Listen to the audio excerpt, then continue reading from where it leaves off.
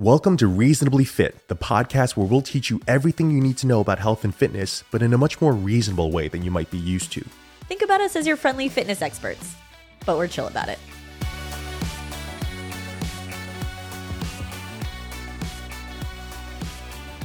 Oh, well, I was talking to Lauren, who's a riser, who I ran into at the grocery store, and she was saying that her kids just make the cutoff. One of her kids just makes the cutoff for school because he's October 1st birthday. Yeah. And I thought the cutoff was September 1st. So I realized that, and Kinsley is September 2nd. I realized that she's going to just miss, or I thought she was going to be just the very oldest. Yeah. And now I'm realizing that she might be just the very youngest. Oh, right. And so I was like, I was kind of excited for her to be the very oldest. So Kendrick will be the oldest because he's October. Yeah. I think we have the choice, right? It's like the Harry Potter sorting hat. We have the choice to either push them forward to be the oldest in the class or the youngest in the class. I guess for her, yeah, because she's like right on the cusp. Like Kendrick is going to be the oldest. Oh, okay, gotcha. Yeah. Okay, gotcha. But she's right on the cusp. And so, or she's not on the cusp. She's technically supposed to be the youngest. The youngest, yeah. But I think we could hold her back if we wanted to. I think we got into immediate strategizing mode of like, okay, well, what are the pros and cons of being the oldest in class versus the youngest? And I remember there was this whole chapter or like series of chapters in the book Outliers by Malcolm Gladwell where, was it hockey was the example? Yeah. And he said that there was like a disproportionate number of people who excelled and went to the NHL that were born between the months of, I don't know, October like through December November or to something. January, something like that. Yeah. But basically all it amounted to was the older they were, the better they fared, at least in sports. Yeah. Because at that time, it's like each month is like so exponentially more development than the previous month compared to other kids. So if your kid is a year older than everyone else, it's like they have that much more of an advantage. Right. But is that the case for academics? I think that's what we're trying to strategize. That's what I was wondering. Yeah. I can't remember if that was brought up at all in the book. I don't think it was just obviously purely we were hockey. focused on sports. But I think it goes both ways, right? Like in one way, if you are older and you're more mentally more developed, it's like, oh, like I'm smarter than everyone else, basically, just by default. So I think there comes like some confidence from there. Yeah. But I think if you're younger, do you get pushed forward more That's because what you're I was surrounded? thinking. You know, you're what is it? You're the product of the 5 people you're closest to, whatever. Yeah, like it applies for kindergarten and for if your entire 35-year-olds. grade is older and more developed, like does that push you along further and gives you like ultimately a better head start? I know. I don't know what the science behind it is, but I think that you can like, and obviously I don't know if a 5-year-old will be this like advanced in terms of their personal like mindset at this point, but I feel like it just depends on the way you look at it. Like you can look at it as something that like you having some catching up to do could be motivating for some people, or it could be, and it goes back to growth mindset too. Yeah. Like, or it could be like you could start to feel like, oh, I'm not as smart as everyone else. Yeah. And get into a fixed mindset. So I think it's about making sure that they know to have a growth mindset and enforcing that. And then whatever situation they end up in, they just figure out what is an advantage. Like whatever their situation is, it's an advantage. So if they're the oldest and they're the smartest, like that's an advantage. Or if they're the youngest and they have some catching up to do, that's an advantage because then they have to work harder and then they get more skilled at those things. So this is what it's like to be Lauren's child. How we're going to be coaching. Oh my God, my kids are going to need a lot of therapy. No, like it's my great. mom has toxic positivity, but I don't think it's toxic if you're talking about mindset. Yeah, just looking at things in a different lens. Yeah. Not like overriding what's actually happening. Right. in I'm not saying reality. like, oh no, that's not happening. You're happy. Yeah, You're fine. yeah, You're you're fine. right. You're good. It's like, okay, this is the reality, and here's how you can like spin it to be a positive for you, or just like a growth opportunity for you. This is basically what every conversation around parenting, like how it happens in real time with us. It's like, okay, we strategize pros and cons, we break out the flow charts and graphs, and then we're like, it's just like amounts to the kid and how we parent them at the end of the day, whether or not this is good or bad. But I'd be very interested to hear from you all in the comment section of our episode 2 post. Let us know whether you think it's an advantage to being the oldest or the youngest in the class. So curious. Keep in mind it's kindergarten, so. But it'll be for you know the rest of their school experience. Anyway. Who knows? We'll figure it out as we'll tell you all in 18 years what happened. All right. Should we get into today's episode? Yeah. Well, I mean, recapping I think last episode went really well, actually, considering that we hadn't podcasted in around 2 years or so. It had been a while. I think we really started to get into it like mid-episode. I think we were a little nervous in the beginning, but definitely nervous. We got it going. Lauren is so antsy to release stuff, but we've been reminding ourselves to have like a week cushion. So we're actually recording this before we've released the first episode in the trailer as well. So we're like antsy to get this thing going. But Lauren's like, let's post it. Should we post the trailer today? Should we do it now? Well, also, like, this is why we balance each other out. Because I would have I kind of wanted to post the episode we recorded last week this week. And you were like, we should have some in the bank. Like, what if anything happens? And then, of course, Kendrick has been homesick for the last 3 days. And we were supposed to record this yesterday after going to a class together and doing all this stuff. We need buffer time. Yeah, Kendrick was homesick. So you were right. We needed a buffer. Especially for the first ones, yeah. So. For sure, yeah. I thought we were going to maybe end up testing out the theory from last episode of like, we can just let our kids run around downstairs while we record a podcast. You said that. I don't think we'd be this relaxed. We'd be like, okay, here are the top 5 steps. Yeah, so everybody's back in school. Everybody's healthy. We're ready. Yeah. Let's do this. All right, so you want to introduce today's topic? Today's topic is the top 5 mistakes you're making in the gym that are keeping you from making progress. Boom. So we introduced this last week and kind of talked about how we're not talking about like mistakes in terms of, or we're not talking about progress in terms of like some of the black and white things that the fitness industry makes you think are indicators of progress with working out. So which is typically just, are you losing weight or are you gaining muscle? Right. And we're kind of just talking about like, that are keeping you from pushing the needle forward toward your goals. Yeah, whatever they may be. Whatever they are. Like, these are sort of overarching concepts that are going to help you push forward toward your goals in whatever direction your goals are. And like, they're going to work for pretty much everyone across the board. Yeah, exactly. So if your goal is weight loss or if your goal is muscle gain, yes, they'll work. But it could also work if your goal is to like just be more consistent, or your goal is to be able to go for a hike. Like, whatever your goal is, it doesn't have to be so specific or so like typical fitness goal. Develop more functionality for life, or develop more athleticism for sports, develop more muscle for whatever purpose. Like, there's so many different ways to go about it. And unfortunately, the fitness industry is so concentrated or focused on weight loss. It's just about 5 pounds, 10 pounds. What's the scale looking like? So we definitely don't want to make it seem like we're focusing on that. It's just whatever your goals happen to be. We feel like there are certain principles that everyone needs to abide by, regardless of what your goals are. Exactly. Yeah. All right. So let's just get them started. All right. Number one is that you're not following a plan or program in the first place. Yes. And there are different levels to this, right? When CrossFit first came out, WODs were popularized, workouts of the day. And I feel like people were doing it before CrossFit, but just doing a random workout every day or whenever they were working out. And there wasn't any plan or purpose. It was basically to just destroy themselves with whatever workout that they wanted to achieve that day. Just and I think, in that moment, feel like you got crushed. Yeah, just be like, okay, I want to do this today. I want to do that today.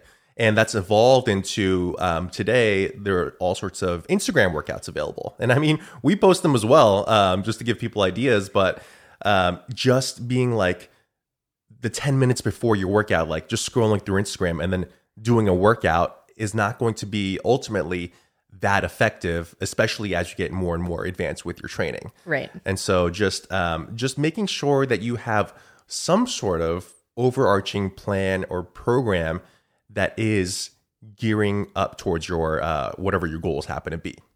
Yeah, definitely. I think that there tends to be like a ceiling with your progress for if you're doing like those WODs or Instagram workouts, right? So like you can, in the beginning, if you haven't been doing anything, if you've been sitting on the couch, then doing a WOD is gonna it's gonna spark progress, right? Yeah. Doing an Instagram workout, if you weren't gonna do anything else otherwise, it's going to spark some progress. And you're going to see that for maybe a few weeks, maybe even a couple months if you haven't been doing anything, and all of a sudden you're just incorporating movement into your routine, right? Yeah. And then the flip side of that is actually the opposite, just doing the same workouts that you either have been doing forever or even like your high school strength and conditioning program from whatever sport you played. Like a lot of people are still just doing the same exact workouts that they've always done. Yeah, that's true. That's a whole nother like different set of issues. Like I remember when we were working as trainers at the commercial gym or even at Achieve, actually, it was like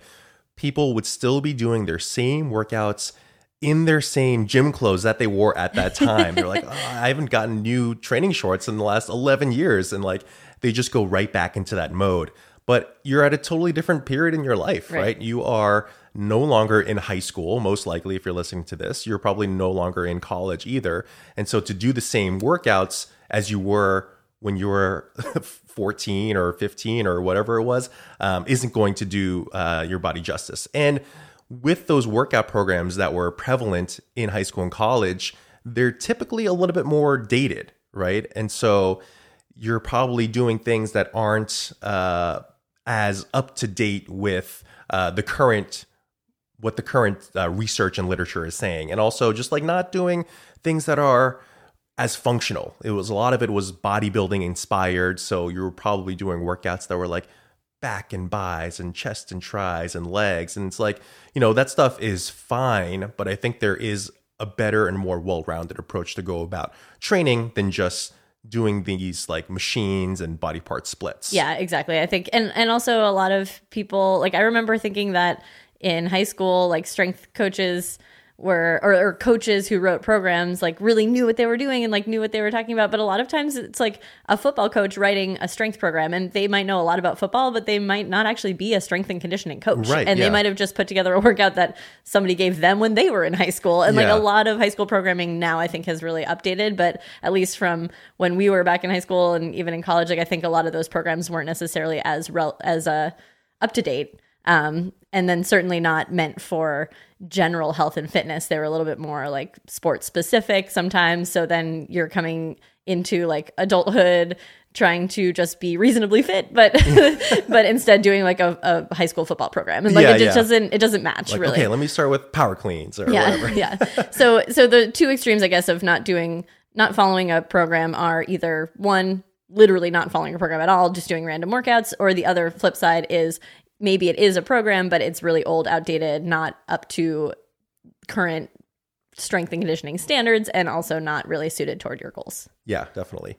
Now, as far as, so I should, I guess, amend my previous statement of not following a program. It's like not following the right program for you in this moment in time. Yes. Now, as far as what a good program should entail, a good program for you in this moment in time is something that is progressively and gradually getting you closer towards your goals in whatever modality that you are training in.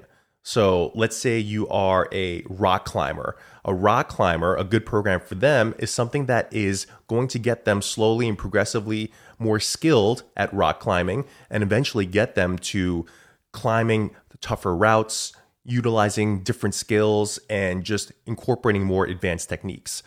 Someone who is let's say a gymnast, for example, they might follow a program that starts with easier variations, whether let's say they're doing a handstand against the wall and eventually doing a freestanding handstand, and then maybe they're doing a single arm handstand. And basically they're getting into progressively tougher and tougher shapes and positions and worse leverages so that they get stronger and stronger and stronger.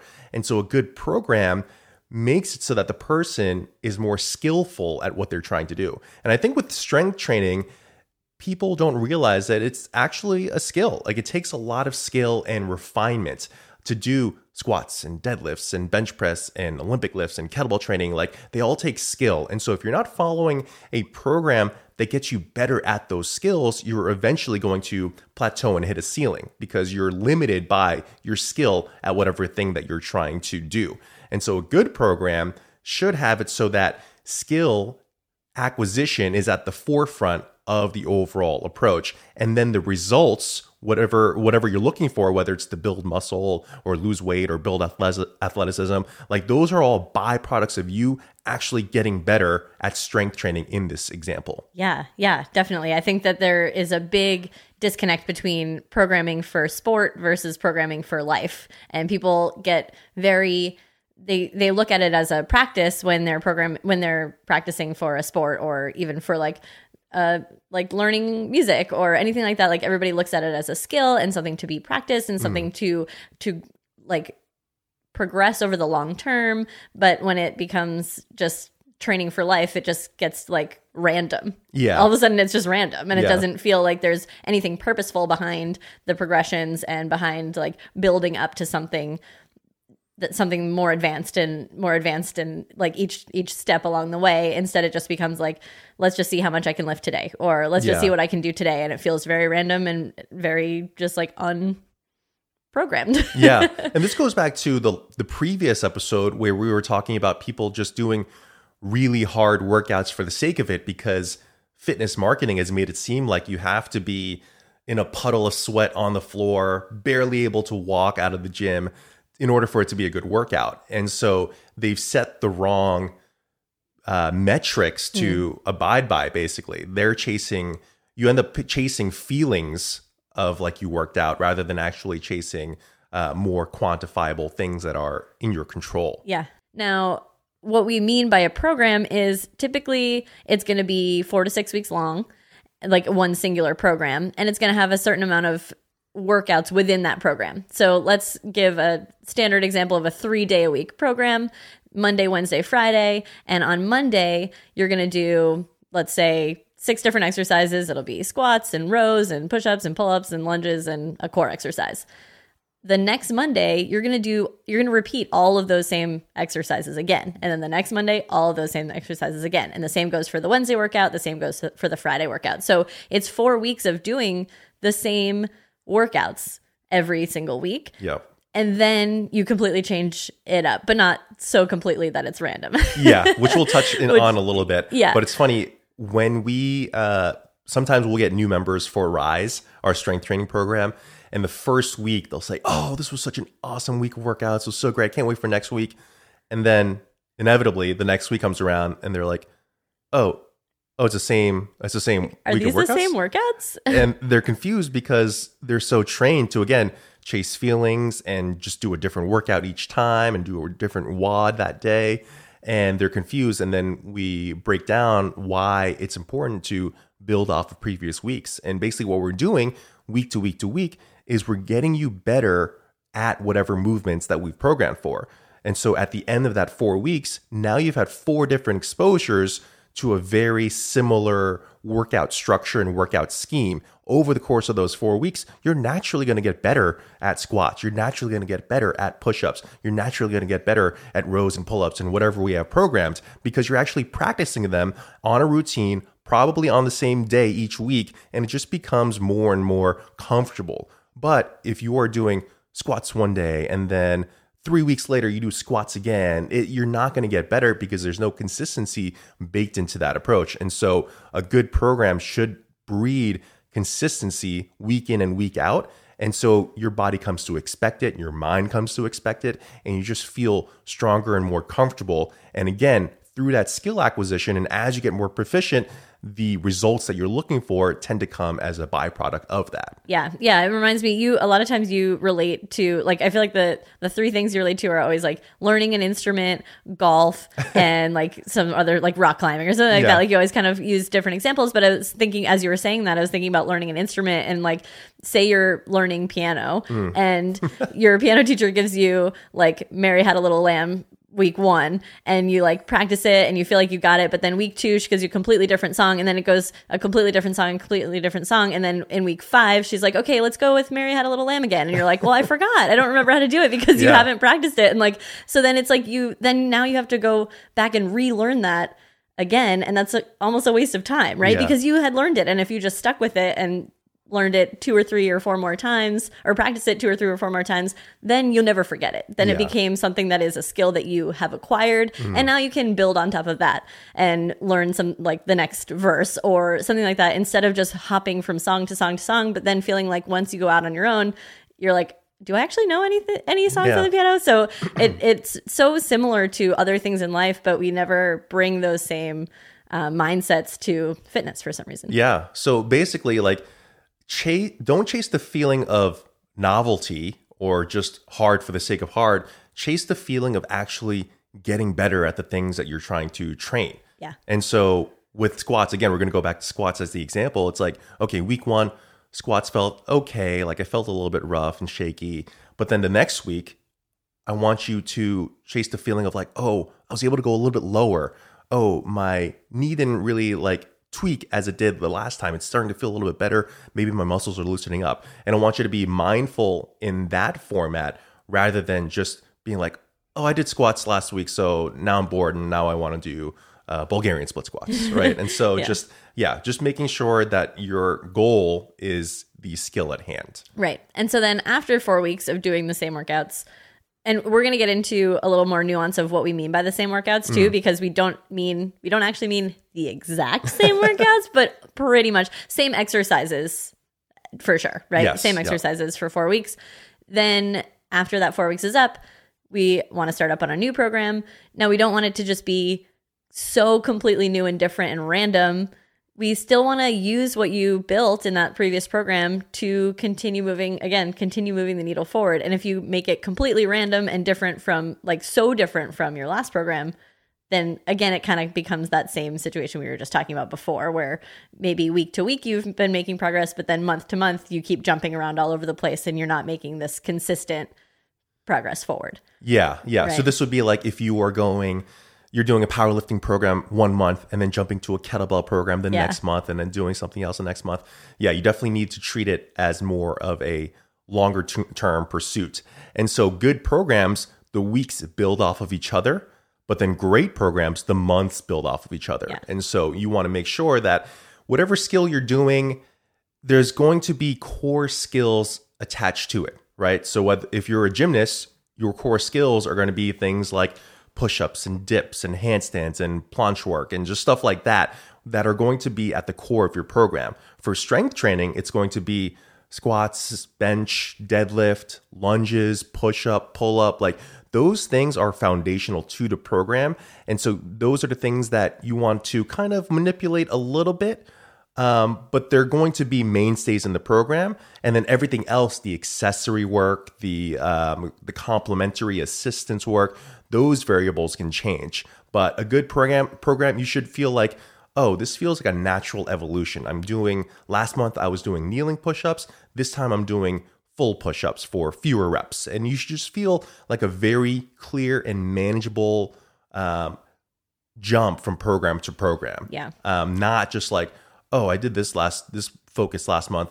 Now this focus is totally different, almost random. Why am I doing so many more leg exercises than I was doing last month? Yeah. It has to be much more of a carefully thought out evolution. Now you can extrapolate this to the very extreme, like take Olympians, for example. They actually follow programs that aren't weeks long or months long. They're actually following a program that is years long. So Olympians, their coaches are actually mapping out their programming cycles in a span of 4 years because that's in between each competition.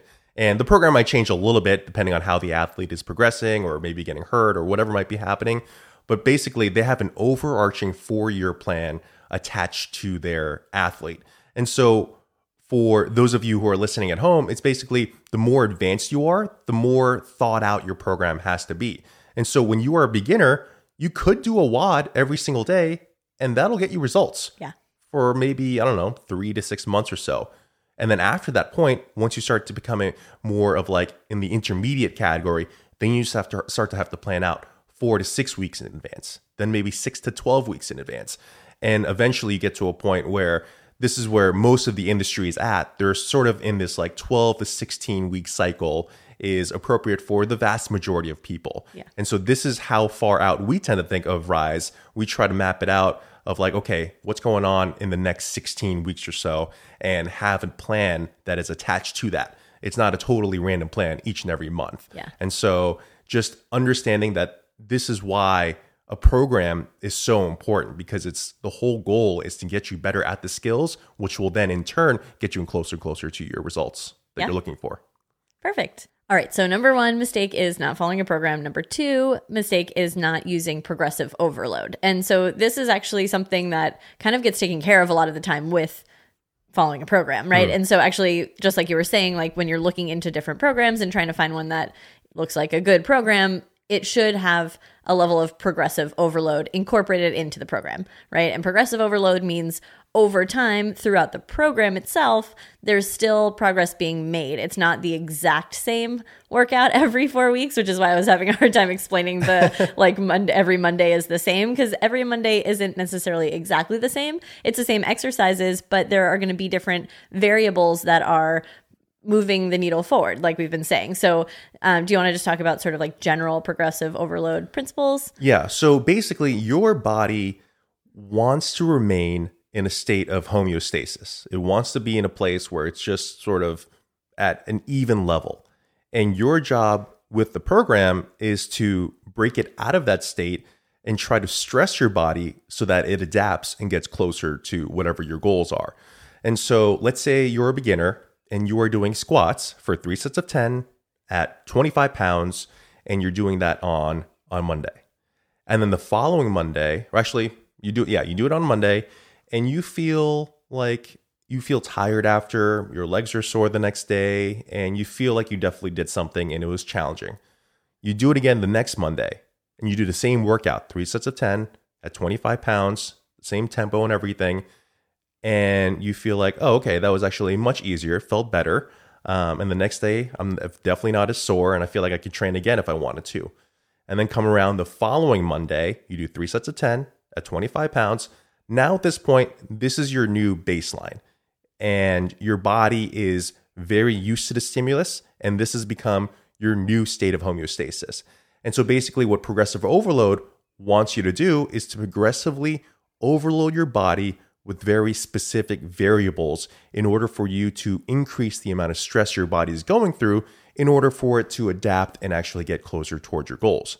And so what you want to think about it is how can I make micro changes to the program in order to push the needle forward? And that could be adding some more weight. It could be adding reps. It could be adding sets. It could be increasing the tempo. It can be using better technique. It can be using a harder variation. And so what that might look like is, let's say week 1, you do 3 sets of 10 at 25 pounds.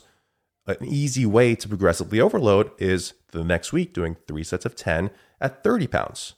Or you could go 3 sets of 11 at 25 pounds. There's an infinite number of ways you can try to progress, but the main gist of it is you want to progressively overload one little variable and try to micro improve it over time. Yeah, and I think it's important to mention that it should just be one variable. So it can be easy to be like, okay, so I did 3 sets of 10 at 25 pounds. Next week, I'm going to do 3 sets of 12 at 30 pounds with a slow tempo. Like that's too much, right? Yeah. And especially if you're zooming out and looking at the big picture, you don't want to, maybe you could change all those variables at once, but as you get more and more advanced, you're not going to be able to continue progressing in every single variable in every single week. So by doing these micro adjustments, it just gives you more time to be able to continue to progress, right? And like it allows for that process to be longer, which is kind of what we want. We want to be able to always feel like we're kind of moving the needle forward in some way. Mm-hmm. You're not always going to be able to increase weight infinitely, right? Yeah. Like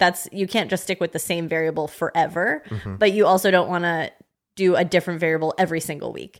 So it's pick the variable that you're going to change for that program, for that exercise, and change that and increase it week to week to week until that program's over. And then the next program, maybe you continue with the same exercise. Maybe it's squats again. But let's say the first program you did squats, 10 sets of, or what do you say, 3 sets of 10 at 25 pounds, then 3 sets of 10 at 30 pounds, 3 sets of 10 at 35, 3 sets of 10 at 40. Yep. Then your next program what could that look like? Because eventually you're going to be like, okay, I can't just keep going up in weight. Yeah. So Right. once that happens, you could actually decrease one variable in order to push a needle forward in another variable. Yeah. And so you might want to go 3 sets of 8 and add weight from there. So you might go 3 sets of 8 at 35 pounds and then 3 sets of 8 at 40 pounds and keep going until basically you end up going to sets of 1 for a really hard weight if that's something that you wanted to do.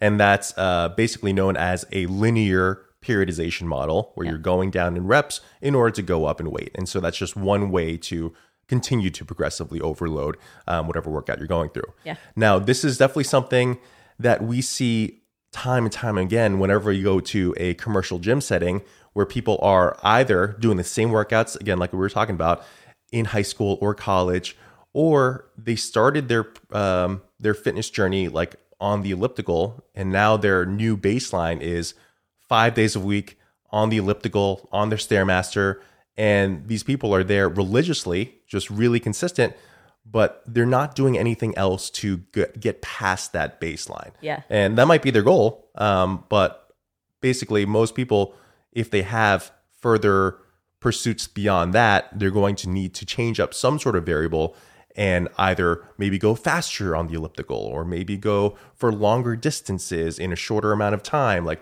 there's different variables that you need to take into account, which again is why a good program is paramount to all this. Yeah, and it's one of the reasons why we have been so drawn to strength training as opposed to like other pursuits, because there's so many different variables that you can change with strength training, right? But like with running or the elliptical, especially with the elliptical, running has more things with like pace and incline and things, but like the elliptical is literally the same movement, right? It's the same movement, the same resistance. You're just swinging your legs back and forth. So like, and I'm not saying it's bad, but there's just only so much, there's really only one variable you can change, which is time. Yeah. You can just go longer. Yeah. And so you have to add more days a week, or you have to be there for an extra 20 minutes, 30 minutes, hour. Like there's only so much you can do to keep yourself from just being in, again, like we were saying, that just homeostasis state. And then you feel frustrated because you're not making progress, even though you're putting in all this time. Yeah. And it's like, it feels like, what am I even doing? Like, I feel like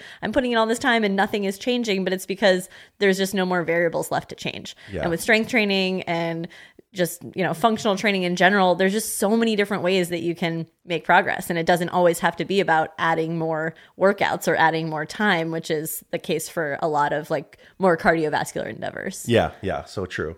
Now, as far as what I feel like the industry is doing a good job of, especially on social media, like progressive overload is being talked about quite a bit. And people are defining it and saying how to do it and making sure to incorporate it. But I think it could also be taken too far in that you have to be making progress all the time in all lifts at all times, basically. Yeah. And that can get you into a little trouble as well, both mentally and physically as well, if you're always trying to progressively overload everything. Yeah. And so when you're a beginner, you could progressively overload everything, like all of your lifts, and they'll probably all go up and you're going to be feeling great. But as you get more and more advanced, let's say you're 6 months into your journey, you start to have to prioritize a little bit more, and you have to be okay with some other areas of your fitness either maintaining or even declining a little bit. And this is something that we saw time and time again when we were training people out of our gym, Achieve Fitness. They would say like, oh, I really am into my deadlifts, or I'm really into pull-ups. Like, can we make a program that is geared specifically towards those things? And we would do it. And inevitably, they would almost self-sabotage like, oh, my pull-ups are getting better, but my push-ups and my squats are really getting worse. Yeah. And we had to explain to them, like, you're actually getting more advanced. Like, this is a good thing. Now we just need to prioritize and do our best to maintain the other skills, but they might decline a little bit, and that's okay. Like, you are prioritizing your deadlifts and pull-ups, so let's focus on that, and we can bring up those other areas later on. And so definitely not getting trapped into this mindset that everything has to be perfect and progress at this linear rate at all times. Just, you want to zoom out a little bit and just think from a greater perspective, like, okay, over time, generally speaking, most of my lifts should go up. Not like every week, every day, every hour, these things should progress forward. Yeah. And that's going to be a lot more of a more mentally relieving framework to come off of. Yeah. Like, I mean, when we were at the pandemic, like we hadn't actually had lifted a barbell for 9 months. Yeah, 10 when our months. gym was closed, we didn't really go in either. We were like, we want to be, because we were programming for people at home. So we're like, we want to program for ourselves at home too, just to like make sure that we kind of feel like what they're going through. Yeah, feel what they're going through and can find the best ways to use progressive overload principles, right? But from home with just a kettlebell or just body weight. And yeah, like but in the back of our minds, we're like, oh man, what's our deadlift going to be at? Yeah. Like, what's our squat going to be at? It's been a while, right? And yeah. And I remember when we finally got back into the gym, like later that fall, we were moving around some equipment because we had to make sure that everything was socially distant and really separated, 16 feet or something like that it was. And I tried to pick up a barbell that was like well below my max, well, my all-time max. And I tried to pick it up and I was like, what? I can't move this thing. And I was like, this is really bad. But that's what happens when you are just you get too into the zone of like progressively overload. Because like if I'd had that experience, I probably would have just started off the next time with my barbell lifts at like a weight that was really unattainable at that time because I hadn't lifted a barbell in 10 months or whatever. Yeah. So basically, don't get so far in the progressive overload trap that you feel like you have to progressively overload. You have to make sure that you're taking into whatever variables are present at that time in your life as well. Yeah, for sure. I mean, we've like going through pregnancy definitely is another time where progressive overload takes on a new meaning because for me, I remember being like, okay, literally every day is progressive overload. And I had to remind myself that because every day I'm either gaining a pound from the baby getting bigger or losing some range of motion because my belly's getting in the way. Like all these things are technically making my workouts harder. So I don't need to make my workouts harder in any other way. Yeah. Right. And the same thing can go for like if you're tired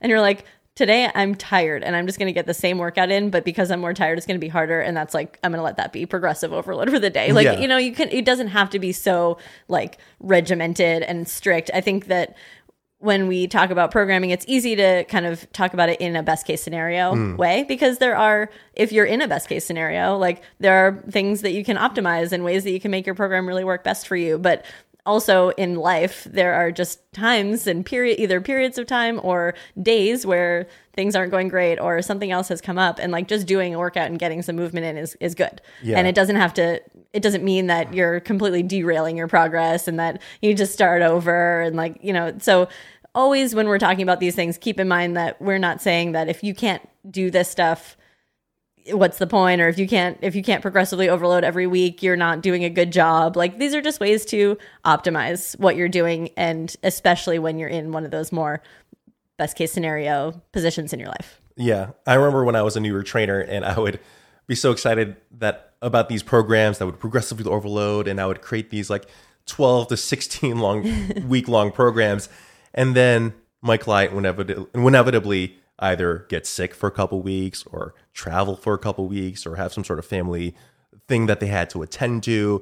And it's like, oh, this isn't actually like that realistic to have this like life. meticulously progressively overloaded program for 16 weeks. So I think that's also part of why 4-week increments for programs is good, because it's like 4 weeks feels a little bit more like manageable in terms of your life might be able to be somewhat consistent for 4 weeks. But when you start making, like you're saying, like a 16-week plan, there's more likelihood that something in that 16 weeks is going to come up. Yeah. And then what? Like, then you have to, what do you do? Like, and if it's 4 weeks and you miss one, it's like, okay, no worries. Like, we'll kind of just like get back on track, starting fresh the next program. And it's not as big of a deal. So, yeah, exactly. Yeah.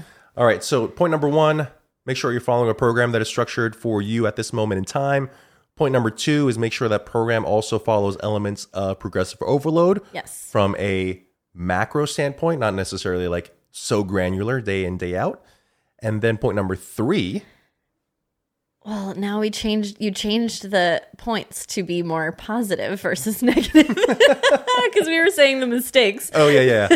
So now I feel funny going into a mistake. So mistake number one is you weren't following a program. We're going to be negative today. It's typically, we like to be just really negative. Mistake number one is you're not following a program. Mistake number two is that you're not following progressive overload principles. Mistake number three is that you're starting too heavy. If you are following a program. So especially if you're following a strength training program, you're starting with the weights too high. And I would say a large majority of the people listening to this podcast or have been on Rise are probably at this sort of standpoint. They know that a program is important. They know that progressive overload and getting stronger or improving variables at over time is important. But most people start their programs at too heavy of a weight or too just close to their overall max in terms of overall effort and output. Yeah. Right. And so it's like, it's just natural for you to, let's say you're doing a dumbbell bench press for sets of 8. It's natural to just pick the weight that feels like you can get 8 reps for. Right. And you do that. And you do that for your first set. And your second set, you're like, oh, that second set of 8 was really hard. And then a third set, you might get a set of 7. Because you're trying to push so close to your max. And so one thing that we always like to start off our programs with is educating people about RPE, which is rate of perceived exertion. And so with rate of perceived exertion, a 10 RPE is lifting to your absolute max for failure, basically. And so let's say you are bench pressing 3 sets of 8 at 35 pounds. And that's your absolute max. That's your 10 out of 10 RPE. When you start a new program with us, what we like to say is start this set of bench presses at 3 sets of 8, but do it at a 6 or 7 RPE. And so what that means is you're leaving about 3 to 4 reps in the tank, which is really hard to do. And so you might pick a weight instead of 35 pounds, you might pick a weight that's 20 or 25 pounds. And mentally, you're like, that first set, you're like, that was nothing. Like, why am I even working out? I feel like I didn't do anything. My muscles don't feel sore at all. But the second set of 8, you knock it out. It's a little bit more challenging. That third set, that fourth set gets a little bit more and more challenging. By the end of the fourth set, you're like, okay, I feel like I worked out a little bit. But that first set, you're like, oh, this was like, why am I even bothering? But now this is where the magic comes in. The next week, you're able to get that 4 sets of 8 at a 5 pounds heavier load, or whatever variable you're trying to improve. And then the following week, you're able to add 5 pounds from there again. And then following week again, you're most likely able to add weight. What's happening each week in that downtime when you're recovering and you're repairing yourself, your muscles are getting stronger, your technique is improving, you're getting more comfortable with that exercise, your joints and tendon strength are getting more resilient, you are building better technique. Like all these things are happening during that down recovery time that is continuing to push your ceiling forward so that you don't end up plateauing. But let's say you grab that heaviest set of dumbbells that you can week 1. Where do you go week 2? You've already lifted the heaviest weight that you can. Week 2, the only thing that you can do is probably do that same exact weight. And then week 3, you might go down weight because you've been operating your max for 2 weeks in a row. And so you're just intentionally taking 1 step back in order to take 3 steps forward. It's really hard to do this in practice because you're grabbing a weight that feels so light for that first set, but it's going to lead to so much better results in the long term if you can actually do that and set your ego aside a little bit. Yeah, it's so hard to do. It's so hard to do. I think we sometimes, now that we are so skilled at it for ourselves and for programming it, like sometimes we forget that people see it and they're like, wait, what? Like a 6 out of 10? That it feels like nothing. It feels like nothing. And you kind of question, you definitely question a little bit, like, why am I doing this? What is the point? But like you said, I mean, it's one of the biggest things is the ability to not just continue to progress, but the ability to allow your body to motor learn, right? Like I feel like motor learning doesn't happen, like learning how to do something well doesn't happen if you're operating at a 10 out of 10, because all you're trying to do is survive the exercise. You're just trying to get through it and get the weight off your chest and like get it back on the rack. But if you're using a 6 out of 10, you have time to think about what's happening in your body. Like true. you have more of a chance to, you can breathe. You can feel the movement, and you can say like, oh, I just realized that like my left elbow goes out a little more than my right. Like, I wonder why that's happening. You can't even notice those things when you're operating at a 10 out of 10. Right. Yeah. All you're worried about is, can I survive this exercise? And so there's just so much more opportunity to grow in so many different ways when you are taking a step back in terms of weight. And I think we forget that it's not just about how much weight I can lift every workout. There's so many other things that are, and like when we think about what our general goals are, like we want to function well, we want to feel good, we want our joints to feel okay. Like all of those things can't happen, or we can't even consider them when we're just getting crushed by the weight. Yeah. And I always liken this approach to running, because people can see how quickly this deteriorates with running. If you utilize this sort of go at your max at all times with running, like let's say you're training for a marathon, and week 1, you're like, okay, I'm going to go as far as I can, as fast as I can. And you get to 2.5 miles and you're like, whew, like that was a really tough workout. Next time you go out and you try to do it again, you might go a little bit further. Next time, maybe a little bit further. But now you're really close to your ceiling. And the only thing that's pushing you forward is just your mental willpower. You're just willing yourself to go more and more forward. But your body at this point has been operating at its max capacity for each run. And there's no time for the muscles to develop. There's no time for the joints and tendons to develop. And so what ends up happening are people get muscle strains. They get stress fractures. They get plantar fasciitis. They get shin splints. They get, little fractures along their feet and their ankles. And all this stuff starts to happen because they're operating at this level that they can't recover from. So that's why good running programs have short runs, long runs, taper runs, fast runs, slow runs. And it's just a much more comprehensive approach that has recovery at the forefront, so that the muscles and the joints and the running technique, they can all improve slowly over time till eventually they get to that marathon level. But again, operating at a 10 out of 10 at all variables at all times, trying to improve them at all times, that's going to lead to injury, burnout, plateau, like all those things. Yeah. Cool. Yeah. For sure. All right. I think that pretty much covers it. Yeah. For that. Okay. Mistake, not point. For that Number mistake. 4. Mistake. I've never been so negative.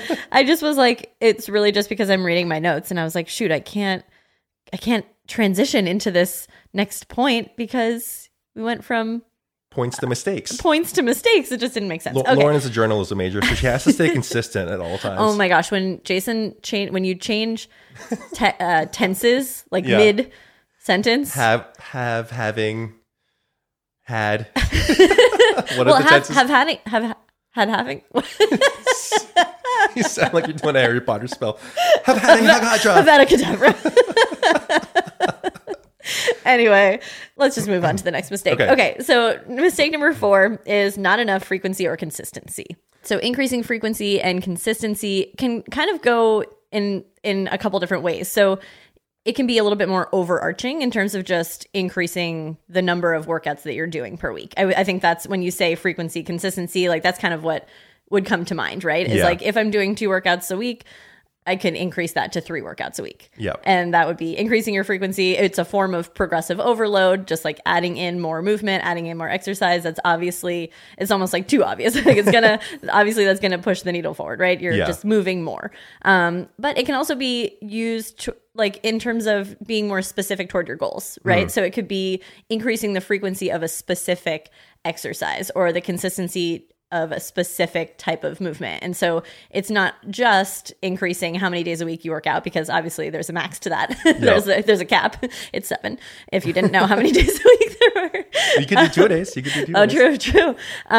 But you can use it like in a little bit more of a specific way, right? Yeah. So let's say you're working out 3 days a week, Monday, Wednesday, Friday, and one of your primary goals is to improve your squat.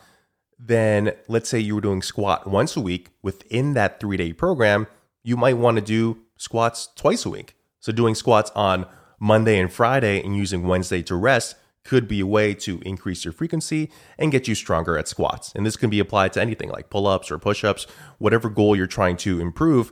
If you can't increase the number of days that you're doing it, you can increase the number of exposures you do within the days you have available. Right. And so that's one way you can increase frequency without actually increasing the amount of times you have to work out. Yeah, and there are certain exercises where this is easier to do and more beneficial to do. Like I would say pull-ups is one where increasing the frequency is going to exponentially help you toward a goal of either getting your first pull-up or doing more pull-ups. But there's certain exercises that are a little bit more just like taxing to your central nervous system that like deadlifts, for example, that like doing, if your goal is to deadlift more weight, doing 5 days a weeks of deadlifts is actually too much frequency. Yes. Yeah, exactly. Right. So there's certain, you kind of have to figure out for your goals, what the appropriate amount of frequency and consistency is for that goal. So it's not always just doing it more. Yeah. So recovery is definitely a big part of it. And so like you were saying before,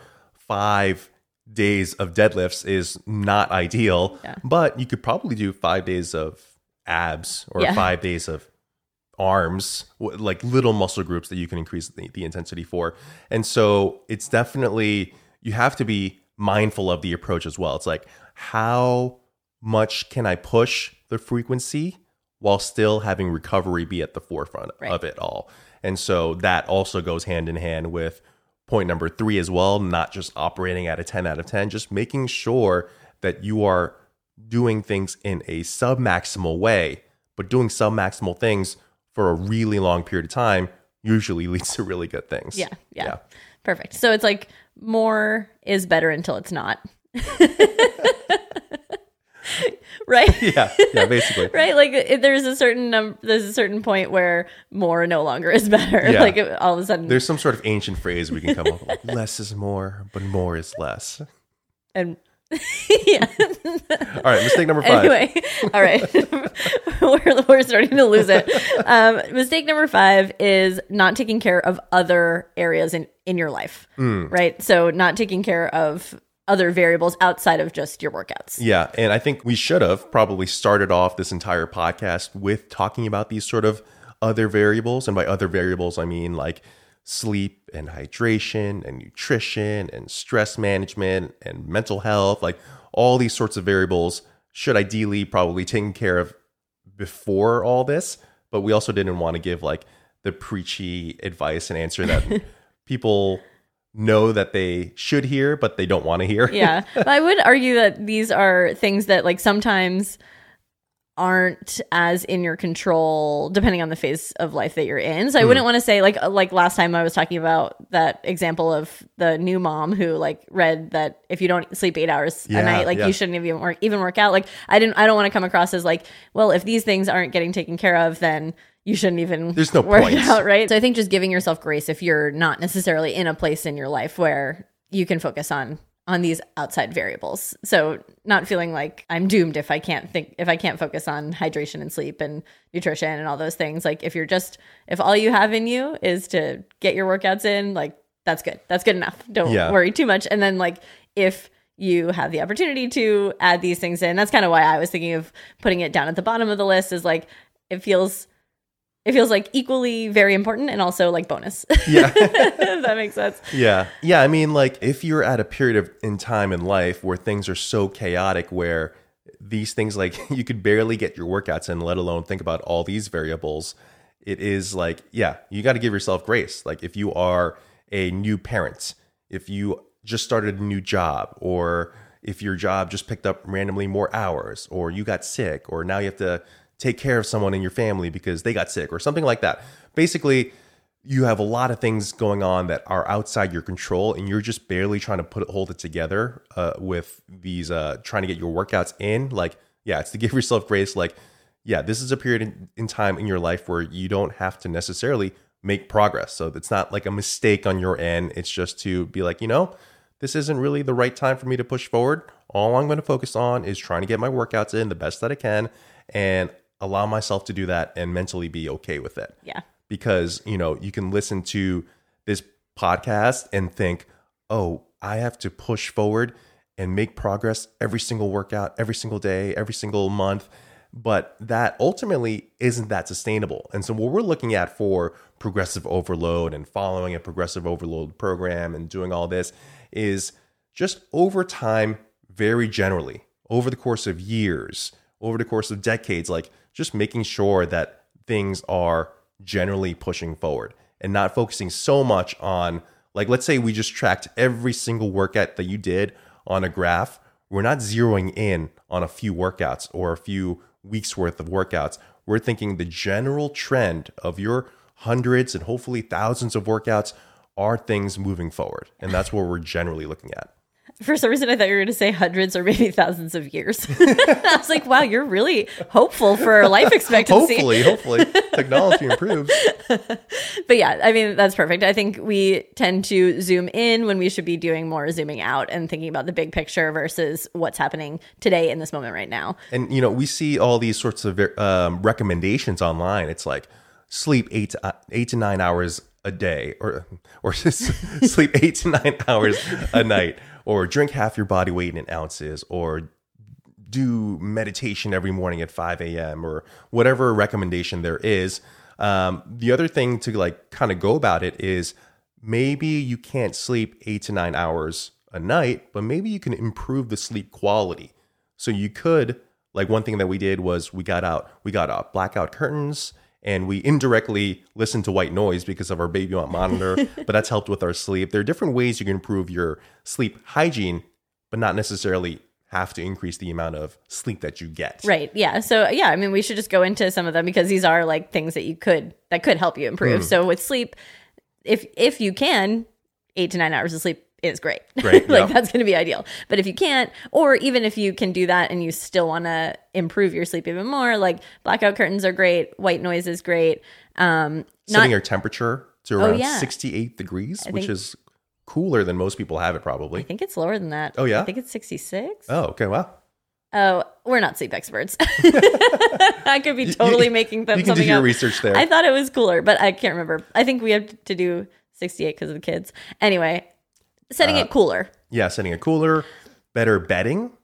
Ooh, pillows. Nicer sheets. Yep, which we recently invested in once we moved, and it's been a game changer. It really is. Hit the bed, go to sleep, feels so comfortable. Feels so good. Not drinking water too close to bedtime.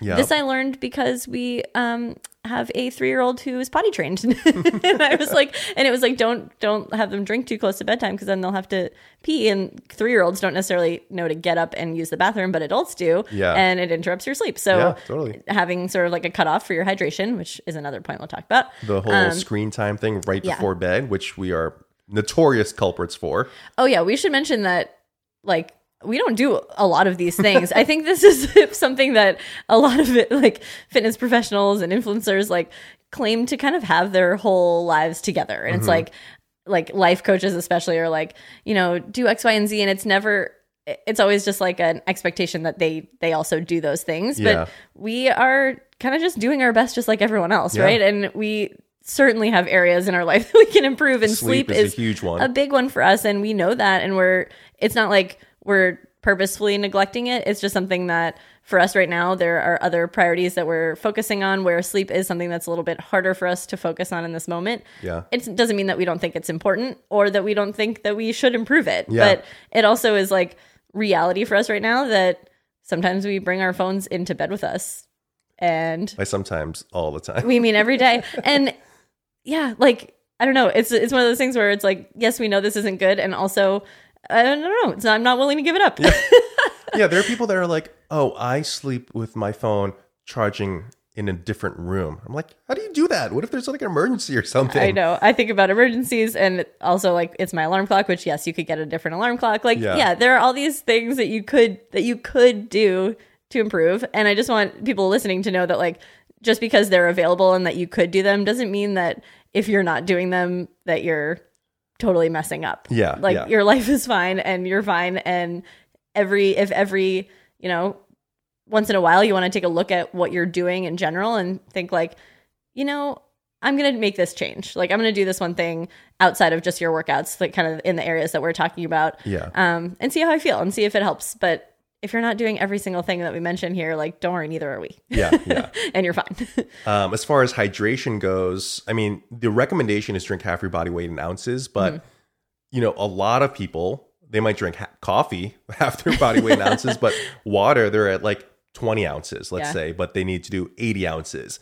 You know, one very simple trick for you, because you never used to drink water, was literally have a giant Yeti or whatever water device you want to hold with you at all times. I'm trying to see how many ounces this is. I think it's literally like 60. And yeah. And it's actually half my body weight in ounces. I think the big thing for you is that it keeps your ice cold. Like you want ice cold water. Yes. And so you're not going to drink water unless it's ice cold. Yeah. So the Yeti was the perfect solution and a great investment for you. And the big one, because I honestly, once it runs out, I rarely go to fill it up. And I'm like, it takes me getting thirsty to go fill it up. Whereas like if you're actually being hydrated, you shouldn't ever feel thirsty. Yeah. Like you should be able to maintain a level of just like comfort. And as soon as you feel thirsty, you're already dehydrated. Yeah. And yeah, I have to have, like, if it's full, I take sips of it all the time because it's right next to me, and it feels like a distraction from typing, like a little break from doing whatever I'm doing to take a sip. But if it's not full or ice cold, I honestly just like won't drink water. Yeah. So if you normally drink 20 ounces of water a day, just get a 40-ounce Yeti, fill that up, and at least you're making progress in that regard. Yeah. It doesn't have to be Yeti. I wish Yeti sponsor us. Yeah. That would be my favorite sponsor. Our first podcast sponsor. All right. So moving on to nutrition.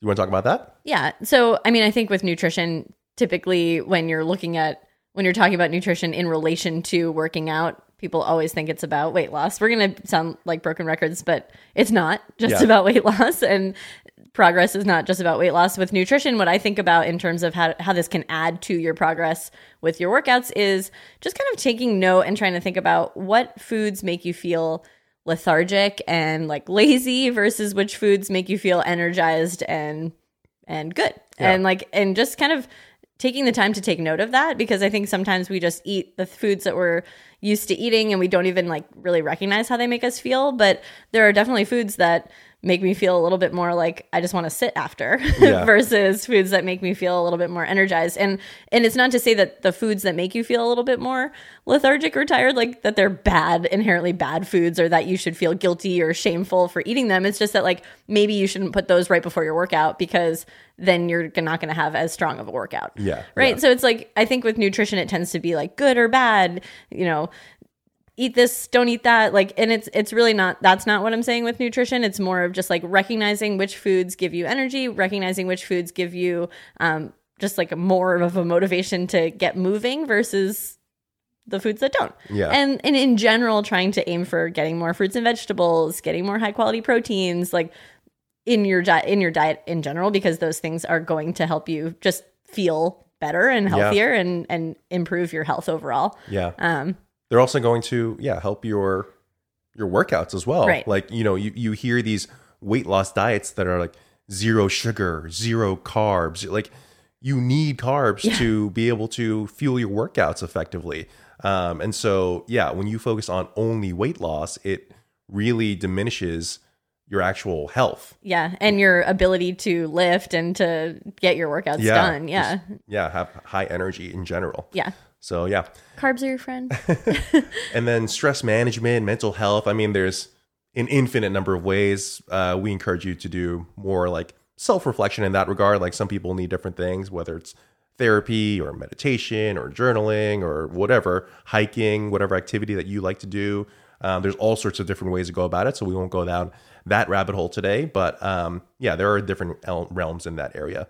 But again, we started off this whole section basically being like, okay, if this is stressing you out, these other areas in your life, then maybe you shouldn't be so focused or worried about making progress in the gym.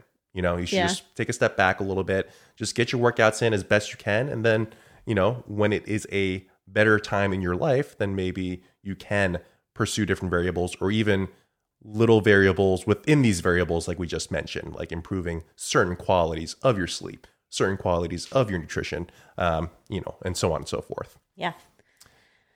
All right. All right. We were So- worried that we would have like a 10-minute podcast, but we were able to ramble for quite a bit. I feel like we tend to do that. We're like, oh my gosh, are we going to even have anything to say? And then we get excited because we like these topics. It's fun. Yeah. And it feels like it gives us a chance. I think sometimes we feel like, okay, when we're on Instagram, it's like, okay, we have 60 seconds to get a point across about progressive overload. And it's Yeah. like, we could talk about this for clearly like an hour. And sometimes it feels like the whole picture isn't really seen and there's no nuance. And so, yeah, we're excited to have this outlet as a way to just give a little bit more nuance and a little more like realism to the topic versus just like, Yeah. you have to do it this way. Boom. Reel over. Done. Instagram story over. Yeah, yeah. exactly.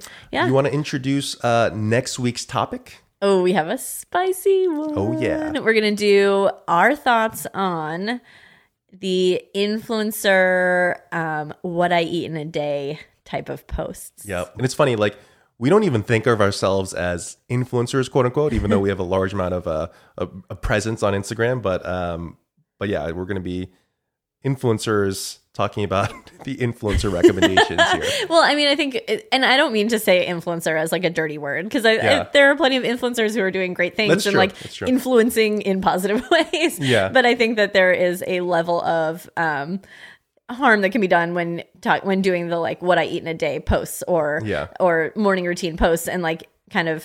Yeah, I mean, I won't go into it too far right now, but we have some feelings. We have some thoughts and feelings on Mm-hmm. how that might affect people who are consuming that information. Yeah. And we're going to dive deep into it next week. Yeah. If you have any comments about this episode, please let us know at Reasonably Fit Pod on our Instagram. Oh my gosh, should we talk about the saga? Yes. Yeah. This has been a saga. Okay, so I created Reasonably Fit Pod, the handle on Instagram. Granted, this is like my 7th Instagram handle, right? I have my personal one. We have the Lauren and Jason Pack one, Jason Lauren Pack one. We have the Achieve Mentors, Achieve Online. Like we have so many Instagram many. accounts. It's like not my first time making an Instagram account. Anyway, I make Reasonably Fit Pod just to like make sure that I get the handle. And because we're like, that's what we want it to be. It was available. So I registered it and put up a profile picture and then kind of just like let it sit there. And because I didn't want to like have it get started without having the podcast yet. Yeah. I just wanted to secure it. So then it'd been like a week or two and I'm like, Jason's like, usually in the morning, we're like, what's your agenda today? Like, you know, this is what I'm working on. What are you working on? Just so we were on the same page. And I was like, oh, today I'm going to make all the materials for the Reasonably Fit Pod Instagram account. You're like, I'm so excited to finally sit down. Like, I've got some time to do it. I'm so excited about this. I've been thinking about it. I can't wait. And I go to log in and it's like, this account doesn't exist. I was like, what? This is so weird. So Jason's like, uninstall and reinstall Instagram. Do that. Doesn't exist. Like, all I'm of a signing sudden, from my computer and my phone, non-existing. I was looking like, it up, like doing like going on our desktop and like Instagram.com/reasonablyfitpod. It's like, this account doesn't exist. I was like, what in the world? So I was like, okay, I don't know what happened. I'm just going to like try to create it again just to like, I was like, I guess it got deleted. Yeah. So I could try to create it again and it says username not available. I was like, oh my God, what is happening? The one day I finally tried to work and I had been logging into it just to like check on it, Yeah. like my little baby. And it had been fine up Yeah. until this day. So you found the link to like contact support for Instagram. So I had to like, you have to fill out this thing that's like, write down this very specific number. And then you have to take a picture of yourself holding that number with your full name and email address. And both of your hands have to be in this picture. We should I'll put up the picture on It's so that. funny. You look like that On the Kanye page, meme. it looked hilarious. I'm like smiling, cheesing, like, please let me back into my Instagram account. And so then they're like, okay, we'll like let you know if your account was deactivated for whatever reason.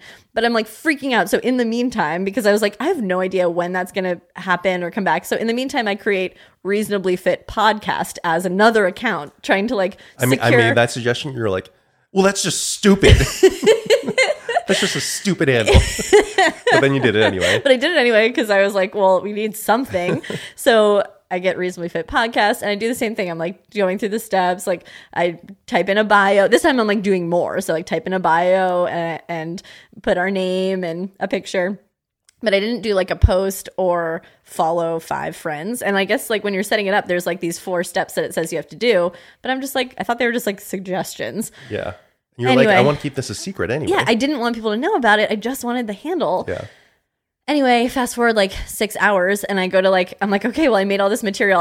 I guess I'll just put it on Reasonably Fit podcast just in case the other one doesn't get uploaded or reactivated. And literally the same thing happened. It got deactivated within hours. I was in the car and Lauren was freaking out. I literally think I texted him, I'm crying. She's like, now. I'm going to cry. I was so upset because I just couldn't believe it. Anyway, but then I got an email from Instagram saying, your account was deactivated by mistake. And oh, did you get an email? I did. Oh, wow. Yeah. Oh, interesting. Okay. Yeah. Oh, yeah, because I was able to actually log into it. Oh. And I was like quickly scrambling to like Follow five friends and do all this stuff. And then I got the email like 2 hours later that was like, it was reactivated. So I literally just kept trying until it got reactivated and I got in before they even told me. So funny. But then I did get an email. So anyway, thank goodness. Anyway, some of you actually found Reasonably Fit Pod already, which is interesting. Instagram like already suggested it. So I know. Sorry for deactivating. We'll let your entire following base know. Once I was able to get it reactivated, I had to follow enough people. So like I think it was because I followed my mom.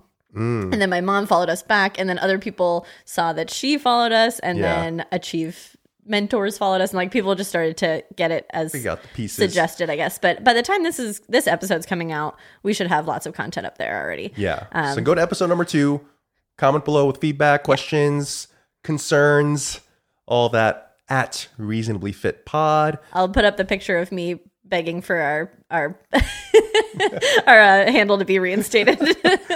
Please subscribe to us on all the major platforms, and leave us a review if your platform like iTunes takes reviews. Yeah. I think that's about it. All right. Until next time. Sweat out.